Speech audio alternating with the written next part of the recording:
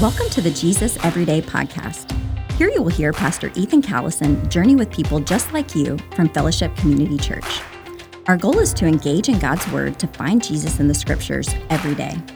We desire this podcast not to be a substitute for your Bible reading, but rather a complement so that you encounter Jesus and live a changed life. Here's your host, Pastor Ethan Callison. Well, welcome to the Jesus Everyday podcast. Every word, thought, verse, and chapter of the Scriptures point us to the person of Jesus. My name is Ethan Callison. I serve as one of the pastors here at Fellowship Community Church. I serve as our North Campus pastor as well as our online pastor. We have 4 different campuses here in the Roanoke Valley. We have our Salem campus, our Southwest campus, our North campus, and our Espanol campus. And so if you're located in the Roanoke Valley and you're looking for a local body, I would love to see you get connected in. And if you're not out inside the Roanoke Valley, I'd love to help you get connected, plugged into the local body of FCC.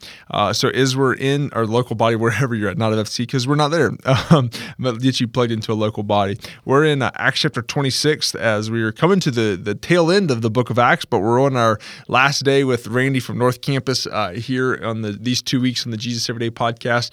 So Randy, before we're entering into Acts chapter 26, this has been one of my favorite questions to ask every one of our guests, but what is your encouragement to the body of Fellowship Community Church? To continue to pursue, persevere, and being faithful to what is the truth and it was the right teaching. That's good. Remain in the Word. Yes, sir. Where we get at. Get in the Word so the Word gets into you and the Word comes out of you. Love to say that. Yep. Well, here in Acts chapter 26, what was the verse that the Holy Spirit illuminated that you highlighted and wrote down? 19 to 20. So then King Agrippa, I was not disobedient to the heavenly vision. Instead, I preached to those in Damascus first and to those in Jerusalem and in all the region of Judea and to the Gentiles that they should repent and turn to God and do works worthy of repentance. Wow, what's Paul, kind of who is he speaking to? What's going on here, Randy? Well, Paul is being faithful to God's calling, even though the remarkable hardship that he encountered. Is having hard times on those part. So, yes. Who, as he's proclaiming here, as he says to King Agrippa, he announces him there. Can you explain a little bit of the situation he finds himself in? Yes, because he was getting in trouble. I think he was asking, believe it or not, in my own understanding about this one, he's trying to explain it to King Agrippa and trying to get probably like the sympathy of King Agrippa on this part, Yeah. Because the word like disobedient wise is, they call it like, it is an understatement with Paul's, faithfulness of God's calling, So, yes. Yeah. What are some points of application for believers and followers of Jesus here in this text?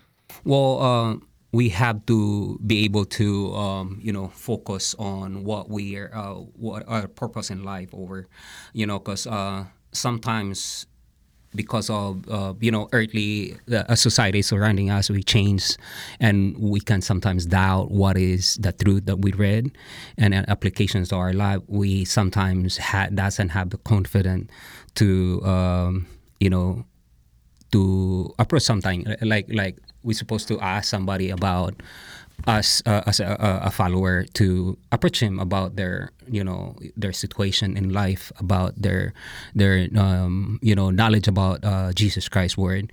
I have so many friends that it was proclaiming that they are Christian. I'm not judging them. I'm still like opening sometimes because some of the people that I talk with is they only come to Christ when they need it, in exchange. Because when our highs, we have to, and this is just my own opinion on it, when at times the highs in our life, we say thank you. When we are in lows, run to God. Run to God. It is because He's the only one knows what is in your heart, and He can provide the things that you want. The answer is better than what you wanted. Yeah. And Paul here was faithful in proclaiming, no matter where he was at. This is what God had given him, and this call to repentance. How'd the Holy Spirit call you to personally respond to this text today, Randy? don't be scared. Don't be one of those people like, oh, I'm scared, because in the right time you can the opportunity, it brings it to you. You never know. As I said, I think way back, there's so many things in life that comes to me. I was pretty new. I don't know how to respond. But when somebody asking me for something information-wise, as a Christian baby in my step as a Christian, a Christ follower, I don't really know what to say, but it just flow in my mouth, the word that I never expected it. Even I was thinking after we talk, and I was like, where's that word coming from? Mm-hmm. Like, I have a situation that somebody asked me, pretty much professional. I just don't want to name, but she was very professional about that one. And she asked me why I'm so strong with my belief. And I said, I give an analogy that it doesn't even never plan. Like I just give an analogy in, like a setting with, if she's familiar with like the law in the court. Why these people are putting their hands on the Bible. Mm-hmm. So meaning to say, out of all the law in the human, so there's a earthly law that we follow. Mm-hmm.